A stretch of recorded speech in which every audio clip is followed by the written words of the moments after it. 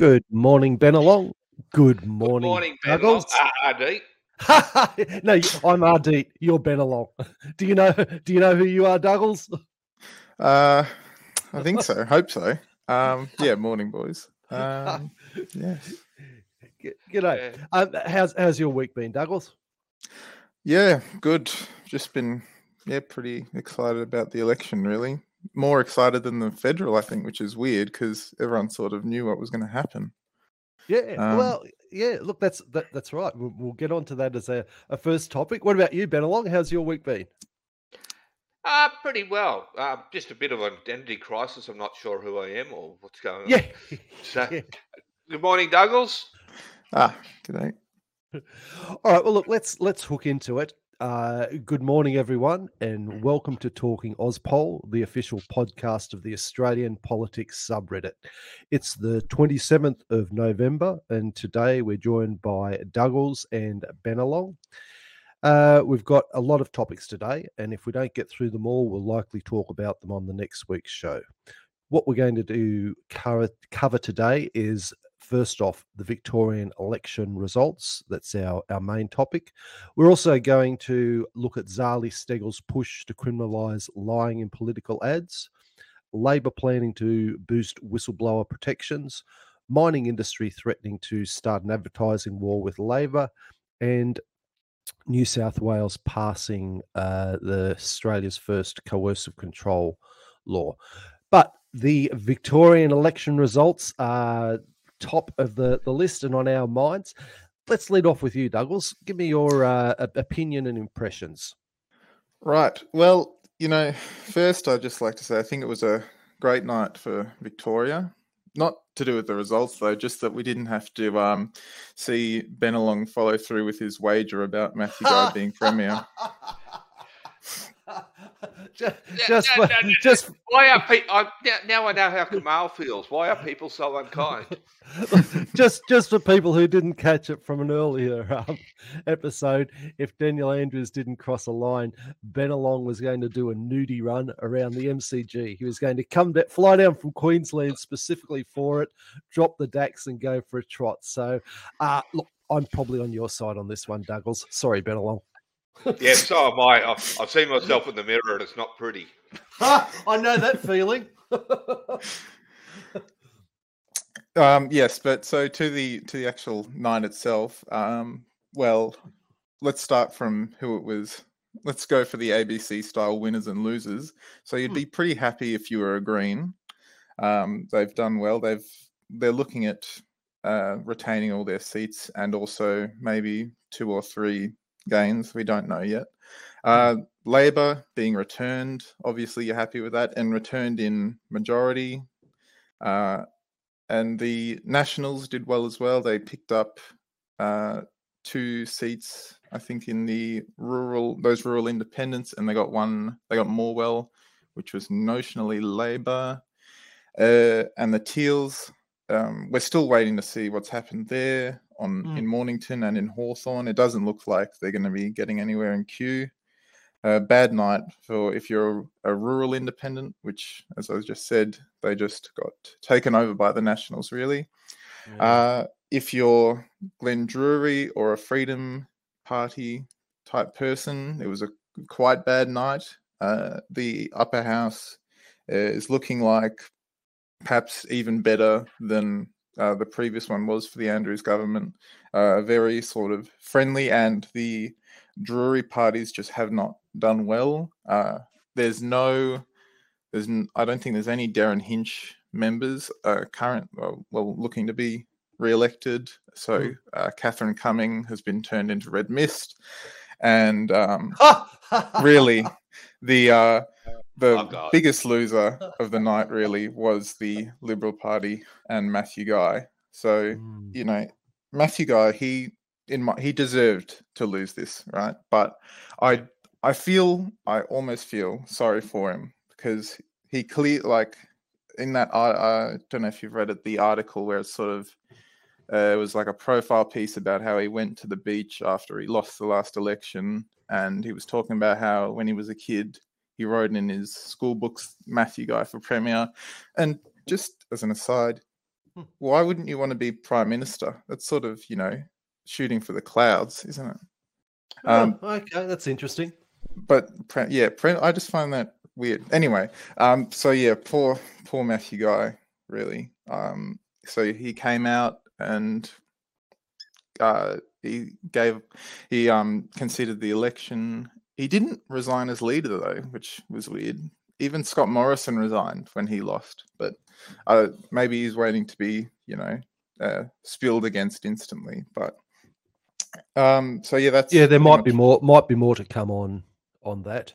Look, I tend to agree with your sentiment. I think it's interesting your comments you made with the Teals, because I'm down on the Mornington Peninsula and I'm over on the Hastings side, so it's looking like we may have Paul Mercurio. Last I looked, that hadn't been settled, but he was just edging ahead. But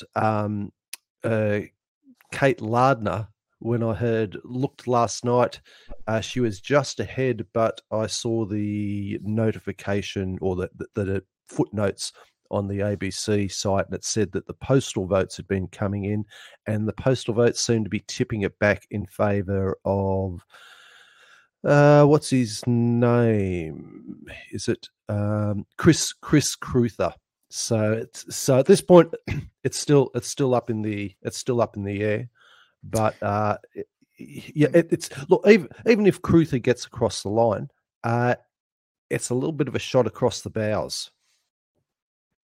Yes, there's definitely it's one of the more successful Teal campaigns, and something I also sort of noticed was from what I was seeing, everyone was sort of giving away Q as like the most guaranteed Teal gain, but it seems to be the most resistant to the Teal campaign, and it looks like the woman whose name I've forgotten, who's replacing Tim Smith, she looks like she's going to be in, and apparently, I think, who was it? It was that, the sad Liberal bloke who was sitting next to Kos Samaras, and he was saying she could be the, next leader as soon as she gets into Parliament. Right. You know the bloke I'm talking about, Ardeet. You talked about him at the federal election. Yeah, I'm blanking on his name as well. You said something about how he was like a character from Peanuts or something. Yes.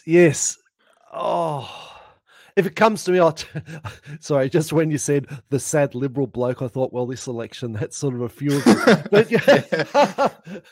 look, if it comes to, yes, he did. I remember that comment now. I can't remember the person, but sorry, go on with your point. Yeah. So, well, that was about it. That the Teals, I think, besides Mornington, where it's still up in the air, and Hawthorn, which is, I'd argue, probably the most important seat this election, because it decides whether John Pizzuto gets into the Liberal Party, the Parliamentary Liberal Party, and if he does get in, then he's a very good shot at the leadership and, well, getting the Liberal Party back into electability. Yes. In fact, I can't remember if you, myself, and Apricot, or just Apricot, had discussed that previously, what a potential benefit that could be for the Liberal Party. Yeah. Well, that's still, even if he does win, that implies that the sort of the conservative majority within the Victorian Liberal Party choose to elect him rather than, I don't know. I really do not know who's in the Victorian Liberal Party. They could have, some crazy conservative they want to put in.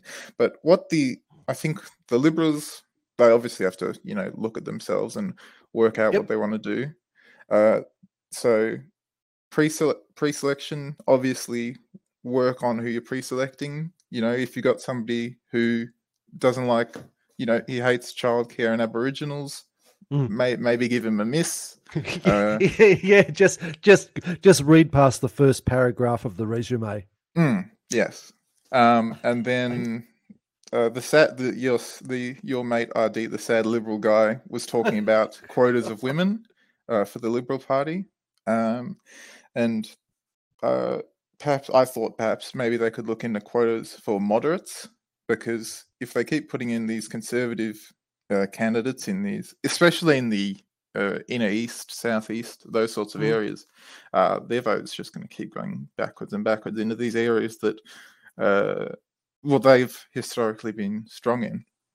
And they've also, really got to get their image. They've got to start looking more moderate and less conservative. But, will they? That's the question, will they? So basically you're saying if the Liberals just get a new leader, choose better candidates, listen to their electorate and actually get some policies that people care about, that could be a winning strategy? Well, it could be a gaining seat strategy rather than a net loss strategy, as we've seen at this election,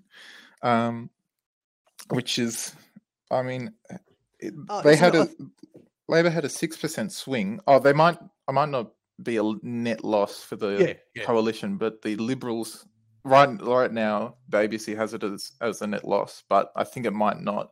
It might end up as like 0 or +1 eventually. Oh yeah, look, sorry, you're right. I was thinking I had it at the Liberal National Party's seats have gone up from 2018, where it was 21, to 24. But you're right. That's including the success of the National Party. Look, on the seats, Labor at this point. Currently, Labor have 49, Liberal National Party 24, Greens 4, and have been doing well. I think Samantha Ratner, the Victorian Greens leader, was justifiable in using a bit of hyperbole in saying there's been a green slide. I think that was a fair enough comment, though. But what look, and we can get on the Greens in a tick, but I wouldn't mind getting your and Bennelong's opinion at this point. And I think we've got 11 seats in doubt.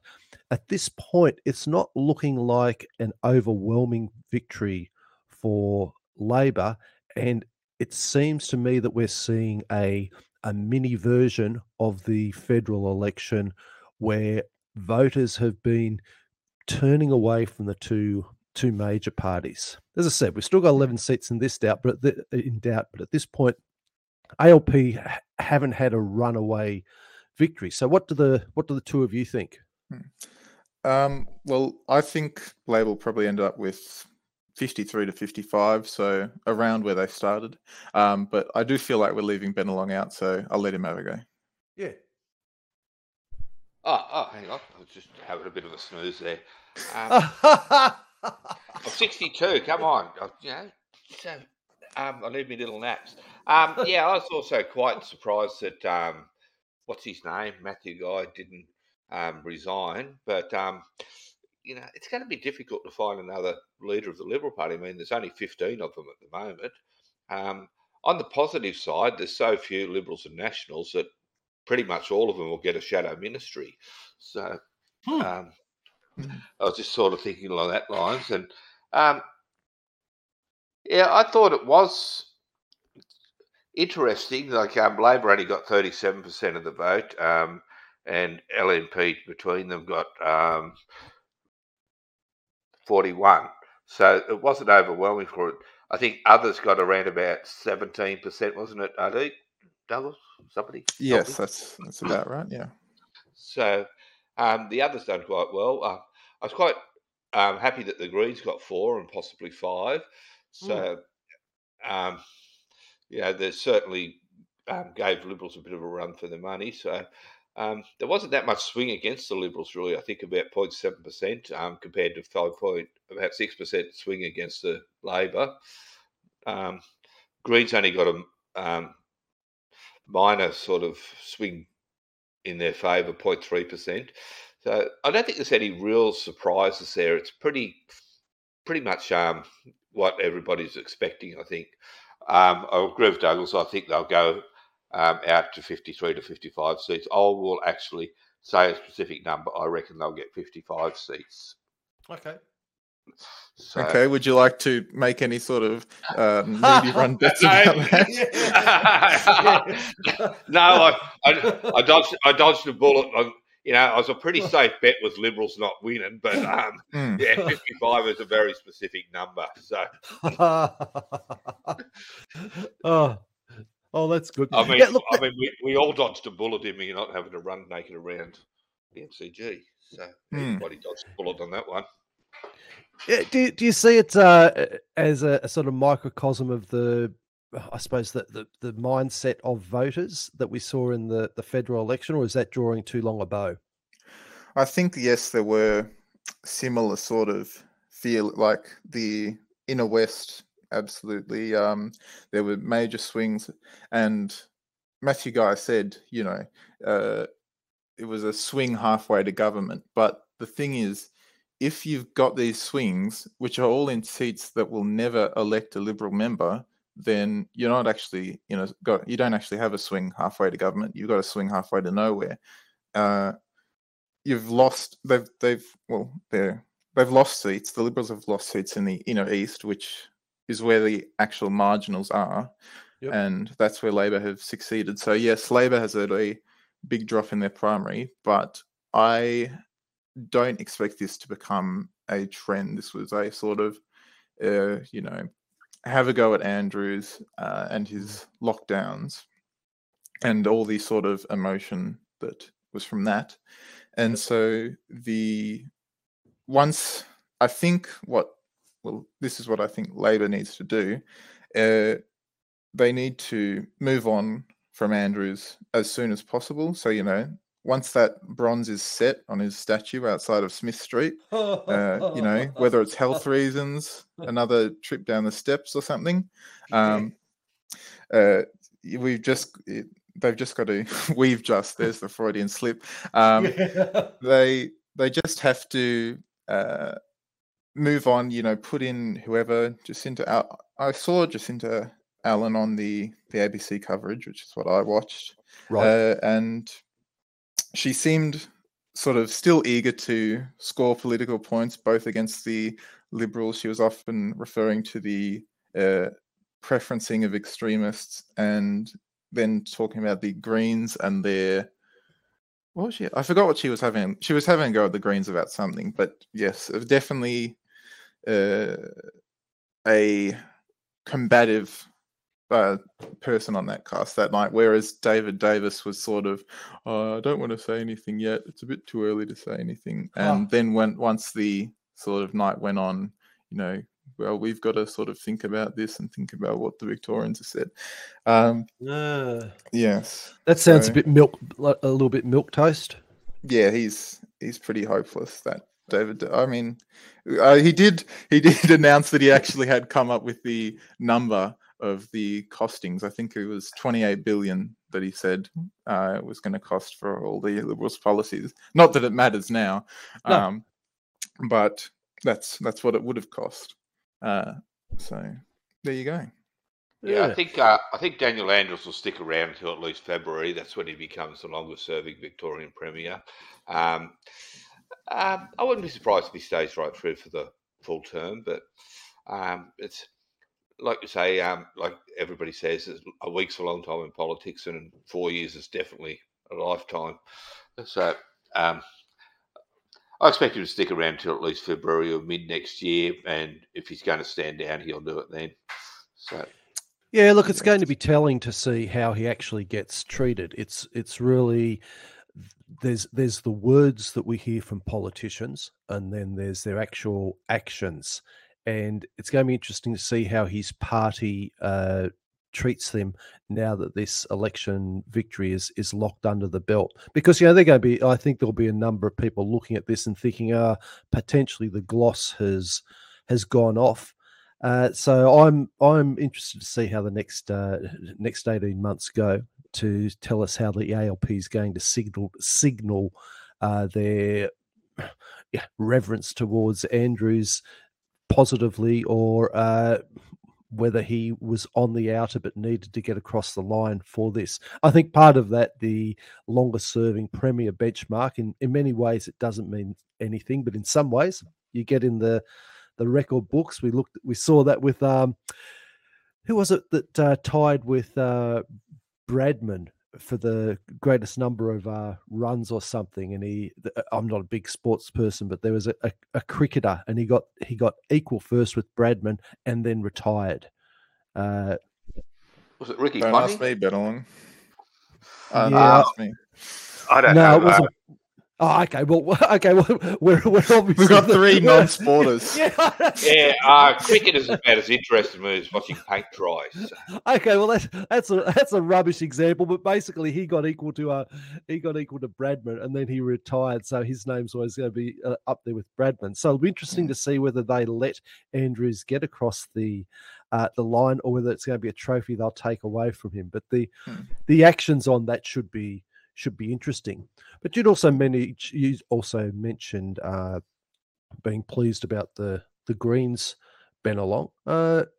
I think it's been so far, and we haven't seen the upper house, but so far it's been a particularly good showing by the Greens. We saw that federally. We're now seeing it in this election, and next year we're going to get a chance to test it out in the New South Wales election. But in this one, they've done particularly well. I think it's obviously Labor's got the majority, but there's still going to be things that I expect publicly they're going to have to work with the Greens on and get their support. Yeah, the Greens have got probably at least 4 in the Legislative Council, up from 1, so they were 1 before, and the Nationals have got 2, and others have got 4. I don't know who the others are, but a lot of the other minor parties have lost their seats. So, and we've seen that at the federal election as well, where a lot of the minor parties lost their seats. Yeah, I think we only have outside One Nation Greens. There's only David Pocock is the only independent in the federal Senate, if I recall correctly. So this one, Jackie Lambie. Oh yes, God, yeah, how could I forget Jackie? Oh, yeah, good. So she's my hero. So, but there's a few other minor parties still retain seats there, but a few lost them as well. So, but the Greens did particularly well, both in the lower house and the upper house. So I was quite impressed. I would like to see them do better. I know it was unrealistic, but I had great thought about the Greens taking over as opposition from the Liberal Party and Matthew Guy being relegated to. But I know it was just a fantasy. We can all dream. Well, depending on how it goes, we could have a Nationals leading the opposition. We know, which would be very sort of 1940s Victorian politics. Which would be there was a stage there last night where I thought they might be in with a shot. They're getting more seats than the Liberals, but no, it was not to be. Yeah, well, they were doing well. Sorry, I just have to pick you up on something, Bennelong. So the longest-serving Premier of Victoria was Sir Henry Bolte, and that was 17 years. And so Andrews is actually coming up on the benchmark that he is coming up on is 3,000 days, which is what Jeff Kennett set to. That's when you get a statue if you've served the Premier 3,000 days. And so there's been, I think it was not Jeff Kennett, which is funny because he sort of came up with his statue idea and then didn't get it. Oh God, I don't want to try and name him. I think it was John Cain Sr., Albert Dunstan, and Sir Henry Bolte, obviously. And then there was a bloke whose name James something, and he was Premier in like the 1870s for 10 years, and they never built a statue for him because nobody really cared about him, which is a shame, I think. He's been he's done the work. He deserves a statue. But so in all likelihood, Andrews will be getting that statue. Yeah, the worst one I ever seen was statues on my way to work one morning many years ago, and I walked past Suncorp Stadium, and the New South Welshmen had come up and painted Wally Lewis's statue blue. It was absolutely disgusting. There was helicopters, there were police, there was everything. It was a major news story up here in Queensland. I hope they don't do the same to Dan Andrews' statue. Look, that's a good correction, Douglas. I'll stand corrected.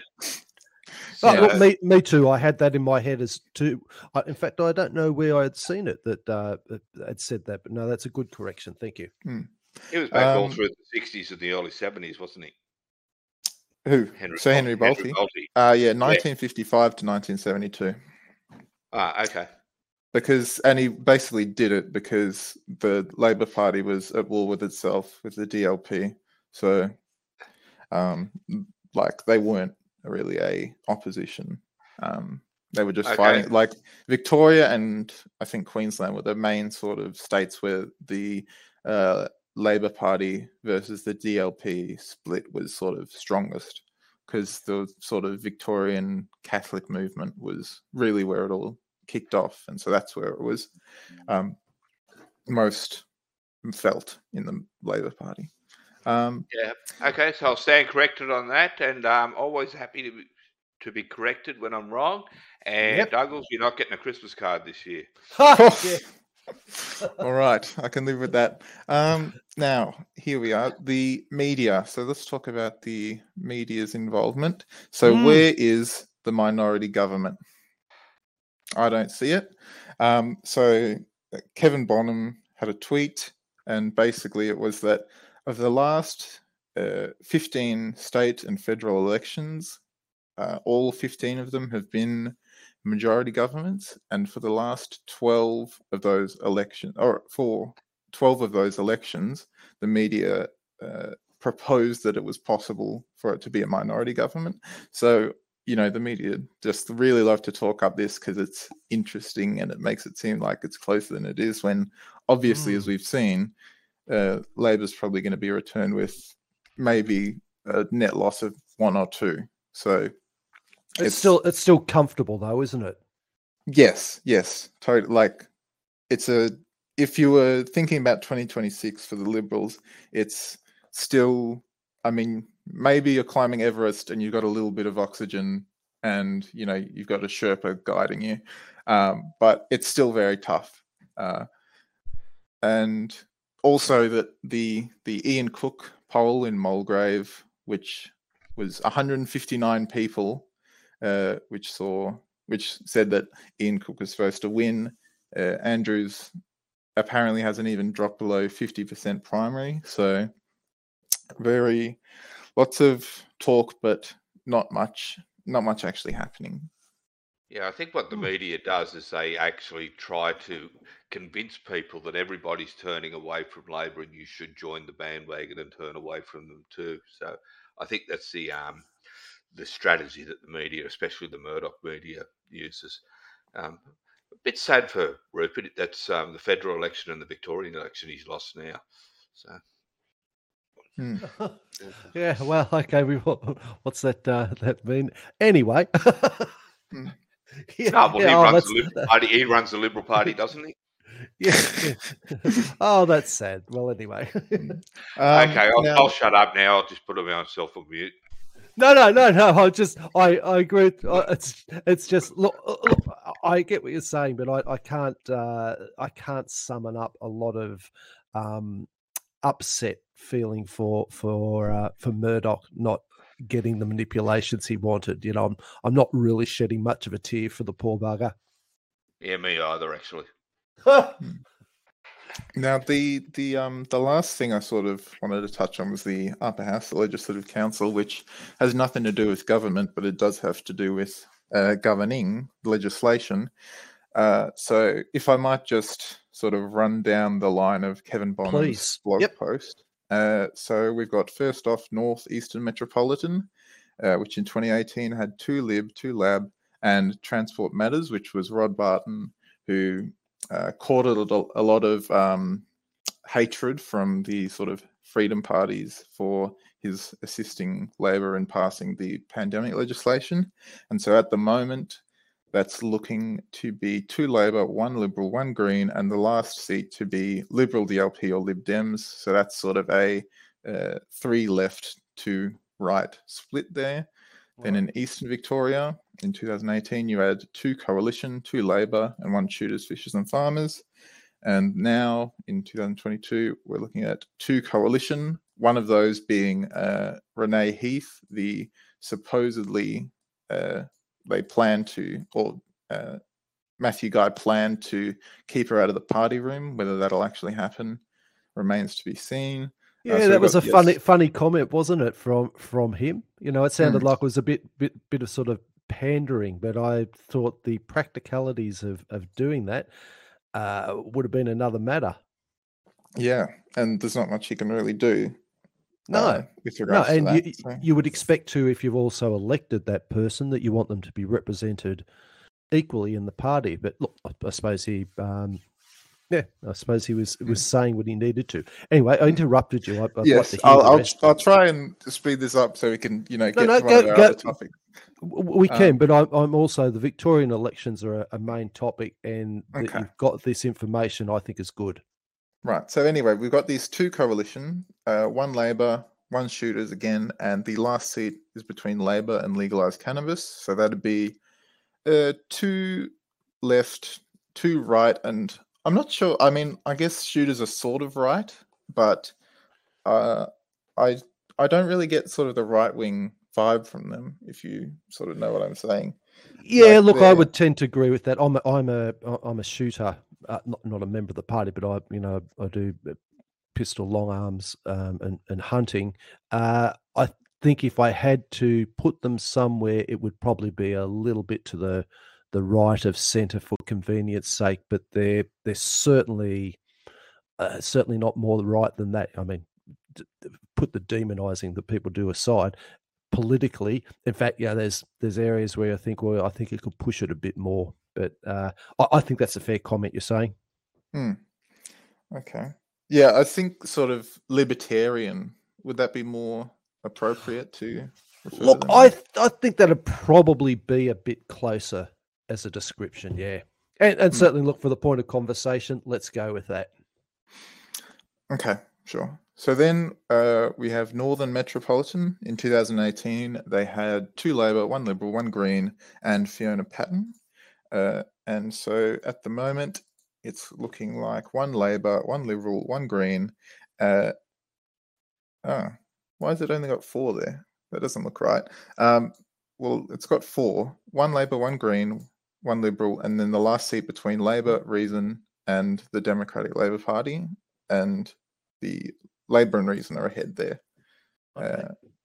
So it looks like Fiona Patten will be getting back there. And Northern Victoria, which is that sort of northern rural area, they had in 2018 2 Labor, 1 Coalition, 1 Darren Hinch, and 1 Liberal Democrat.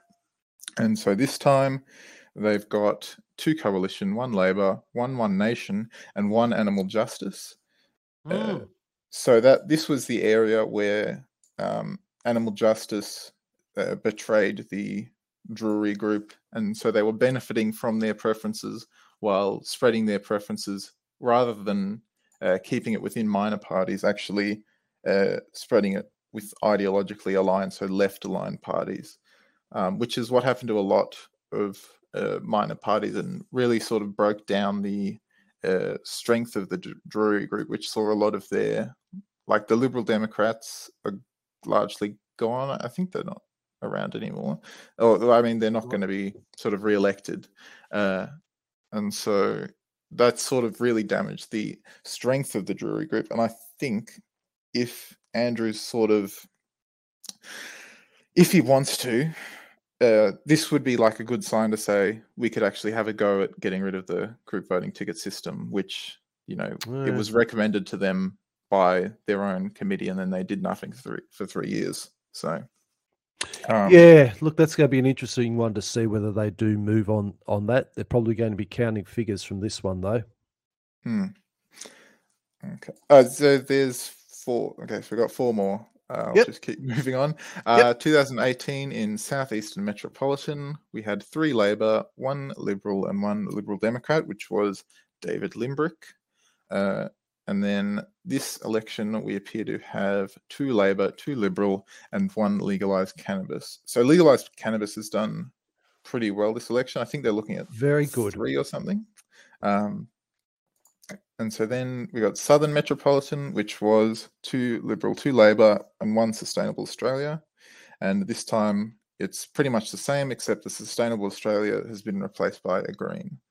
And Sustainable Australia at that election had 10% of the primary vote of the Greens in that district, but won the seat instead of them because of the group voting ticket system. So that's sort of the main example people point out when they talk about how the group voting ticket system is unfair. Right. And then we have Western Metropolitan, which is 2018. It was 3 Labor, 1 Liberal, 1 Darren Hinch. And then this time it's looking like 2 Labor, 1 Liberal, 1 legalised cannabis again, or perhaps Vic Socialists, and then 1 Liberal or DLP. And then finally, in Western Victoria, we've got 2 Labor. In 2018, we had 2 Labor, 1 Coalition, 1 Hinch Justice, and 1 Animal Justice. And then this time it's looking like 2 Labor, 2 Coalition, and 1 Green. So we're seeing a move towards the Greens and a move away from these all these different minor parties, except for legalised cannabis, obviously, which is interesting. That is interesting. It's interesting, that move, and it's also interesting to see the legalised cannabis party coming up there. I feel like they seem to be pretty good on their messaging and a bit focused. It's been an issue that's been pushed in a number of elections, but to actually get some runs on the board is, I think it's going to be interesting to see what happens on that side. Look, we've got a couple of, because we'll do a segue over to our next topic, but just while we're on this topic, I wanted to read some of the comments from people in the chat. We've got Conscious Flower, who said, some very slow counting in some seats. Why does it take so long to count all the votes? Audit now. And Enoch Isaac has actually replied, and better than I could say, because we do it by hand. They've been trying to make things more digital so we can get results on the night within minutes of closing time. So basically, it's just a system issue. That's I'd just like to say on that, I noticed that for Mulgrave, especially the Premier's seat, which was stuck on 8.5% for quite a lot of the night. And so I saw on social media there was a lot of, conspiracy theory type people saying, oh, it's rigged. And but it got up to around 50% last night, and so it was obvious that Dan Andrews had been returned. And so I'd been keeping an eye on Mulgrave, and so all these sorts of tweets that had been coming out saying, oh, good, before the election they were saying, oh, good people of Mulgrave, make sure you make the right decision and get rid of the dictator. And then after it was obvious that Andrews had been returned, they said the people of Mulgrave are such scum and disgusting subhuman people. So obviously they didn't really think of the people of Mulgrave as good people, just sort of wanting to achieve their own ends there. Oh, probably interesting that they thought of them as deplorable, potentially. We also had Eva Lanchelada, who said, I'm finding it very difficult to be gracious this time around, given the toxicity of the campaign. This may be the most satisfying political victory ever for me personally. Having to listen to the media and certain Reddit public policy experts on why Victoria hated Dan, why Victoria was going to punish him for lockdowns, has been galling, especially when I was sure that it wasn't representative of the electorate at large. Even now, there are plenty of Redditors who only know people who hate Dan, in inverted quotes. I'm so glad there's been a resounding rebuttal of these people. Victoria sacrificed so much to manage COVID, and I feel like these people tarnish the state's heroism with their self-centered rhetoric. So thank you, Eva Lanchelada. Scruffy's Nose says, I wonder how many voted Labor, Labor to spite it. Sorry, I wonder how many people voted Labor through spite of Murdoch. Enoch's put in a little cheer, go the Greens, and relatable name 123 I would love to see this reflected in New South Wales at the next election. Our state's LNP is incredibly corrupt and have an iron grip on the news here, especially considering the recent firebombing on friendly Geordie's house. So look, that's we'll use those comments from people in the chat. Oh, and one more, Enoch Isaac. If Victoria legalises weed before South Australia, that would be a blow to the South Australian economy. Okay, well we'll move from the Victorian election results and on to the next topic, which is Zali Steggal's push to criminalise lying in political ads. I'm wondering whether it will have ramifications beyond the debate around an Indigenous voice to Parliament, which is what she's sort of hanging her hat on with this particular one. There's an article in Crikey, 24th of November, by Anton Nilsson. There's just a couple of paragraphs to set the scene. Independent MP Zali Steggal will push again to criminalise lying in political advertising with a new bill she hopes will have an impact before the referendum on an Indigenous voice to Parliament. Crikey can reveal that a tweaked version of Steggal's bill, which she'll introduce on Monday, will include a defence for people accused of contravening the proposed new rules, as well as specific language to make the rules apply to referendums. I don't want to see the debate distorted with false and misleading claims as to what the voice would do, Steggal told Crikey. At the moment, there's no price to pay, and I think no price to pay is a key word. Bennelong, we'll lead off with you. What's your opinion on criminalising lying in political ads? Well, I think after the last couple of election campaigns we've seen, I think it should be extended actually to include newspapers. Yeah. So newspaper articles, which especially in like Sky News and the Murdoch media, a lot of newspaper articles are basically political ads to try to put forward a false view. So I think it should be extended to that. We saw in the gay marriage plebiscite massive campaigns that were giving false information, and I think if we have the same thing as The Voice, it's just going to create a lot more division. So the lying in political ads does create a lot of division within the community because false information is getting out there. There are a considerable number of people, especially in the right wing, extreme right, that jump on anything that's said in the media if it suits their agenda. They'll say this is true. Only Pauline knows the truth, or only Tony Abbott knows the truth. You know, if it suits them. And Abbott has sort of indicated that he's going to lead a push against the voice to Parliament. Yep. I wouldn't be sort of surprised if Peter Dutton jumps on that bandwagon as well, given that he walked out on the apology. So maybe he'll walk out on the voice to Parliament too. Who knows? Maybe. Do you think it's whilst Zali Steggal, who's is sort of wrapping this around relating this to the Indigenous voice to Parliament and referendum, it's going to have ramifications beyond that. How would you see it affecting political discourse going forward?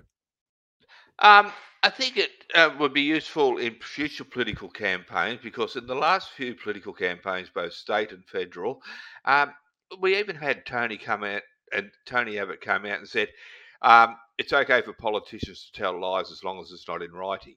I mean, so there's just this attitude. It seems to be more pronounced within the LNP rather than Labor, but that's not to say that Labor don't do it as well, but just not as blatantly.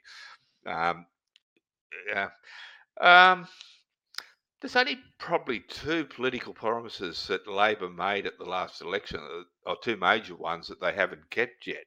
So I think in the last federal election, they were pretty straight up and down. They didn't really tell any lies. We have the mining companies are saying that they're going to launch a campaign against Labor about the mining tax, which is a different matter altogether. Again, that is going to, if Zali Steggal's law doesn't get through, that mining campaign could be full of political lies. Not saying that the mining companies are prone to telling lies, but, well, yeah, they are. So I think it has more applications than just the voice to Parliament. I can see Zali Steggal's one. That's probably the most pressing one, where she thinks it's going to become the most divisive. And I can see One Nation jumping on that bandwagon about the voice as well, and possibly even the United Australia Party. Do they still exist?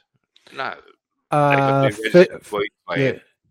No, from my understanding is federally they don't, and I was a little bit confused with how they exist in Victoria. I can't remember the full explanation I was given there, but no, federally they've wound up. What about you, Douglas? What do you think about Steggal's push to criminalise lying in political ads? Well, I think it's a good idea in theory, right? But you've got to sort of think about, obviously, there's loopholes for this, right? So if I was Craig Kelly and I was running an underground Telegram group chat and I was posting memes, or maybe I was posting them under an alias, and so it couldn't be connected to me, but for all intents and purposes, it was my campaign that I was running. And that, so I could, lie with impunity and I wouldn't have to put an authorization message because, for all the government knows, I'm not a part of any campaign. I'm just shit posting. So, that's sort of what I worry about. And then, you get into sort of silly philosophical questions like, what is truth? What is lying? How truthful do you need to be? Like, because when the ABC does their fact check thing, it's often like they say things like, "He's sort of right." So how truthful do you actually need to be? Does it need to be the whole truth and nothing but the truth? Does it need to be even a little true?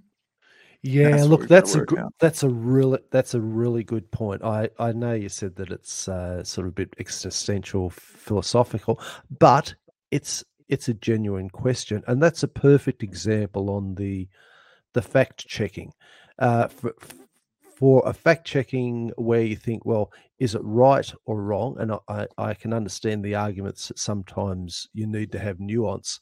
To see a number of things where they frame it in a particular context and then mold their fact checking around their choice of how to frame it, I think it waters that down as I think it waters down the worth of it, and I've seen it too many times. And it doesn't go either. It doesn't go one particular way. I think they've done it with both left and right, and it seems to depend on their personal opinion of the issue, where they will say, well, this, in context of these things here, if you frame it that way, this is correct or it's not correct. And whereas I look back and I think, well, forget about putting a context in there. Was it right or wrong? I don't want to know your opinion being inserted into it. So I think that's a good point. Yeah. Well, look, sounds like we're all in agreement on that. We might try and squeeze in one more. That's Labor planning to boost whistleblower protections. To me, this is a big plus. I personally think whistleblowers are treated appallingly in this country and plenty of other countries. It seems to be oftentimes a life-ruining event. I know that there's lip service saying that we want whistleblowers to come forward. Unfortunately, it seems like when they do come forward, they're frequently pilloried by the people who they're whistleblowing against, and they're not really backed up by those in power who are giving the lip service to protecting whistleblowers. There's an article in Guardian. Paul Karp said the Albanese government will introduce amendments to deliver immediate improvements, in quotes, to whistleblowing laws ahead of a fuller review in 2023. Dreyfus will tell an anti-corruption conference in Sydney on Wednesday. Now, we still don't have the details, but the fact that they're moving towards giving better protections to whistleblowers, I think, is a positive. What do you think, Douglas? And then I'll get your opinion. Bennelong, please. Right. Well, I mean, yeah, it sounds good. Protect whistleblowers. Good. Get more sort of people who can go on the record and expose corruption for the National Anti-Corruption Commission. I reckon if we let that commission run long enough, we'll have a one-man parliament. It'll just be Bob Catter in there. Go, Bob. Yeah, I'm a big fan of Bob too. I like him. He seems to have a good heart. He's a bit of a character, but yeah, that's funny. What about you, Bennelong? How do you see how whistleblowers are treated in Australia? I think they're treated quite disgustingly, actually. This whistleblowing legislation needs to be brought in before the National Anti-Corruption Commission comes to pass. If we don't have the whistleblower protection, then the NACC is going to fail. It's as simple as that. So they need the protections there, and it needs to be in black and white. It needs to be hard and fast, and it needs to be agreed to by all the parties. Okay, so if we, God forbid, if we end up with an LNP government in 2.5 years' time,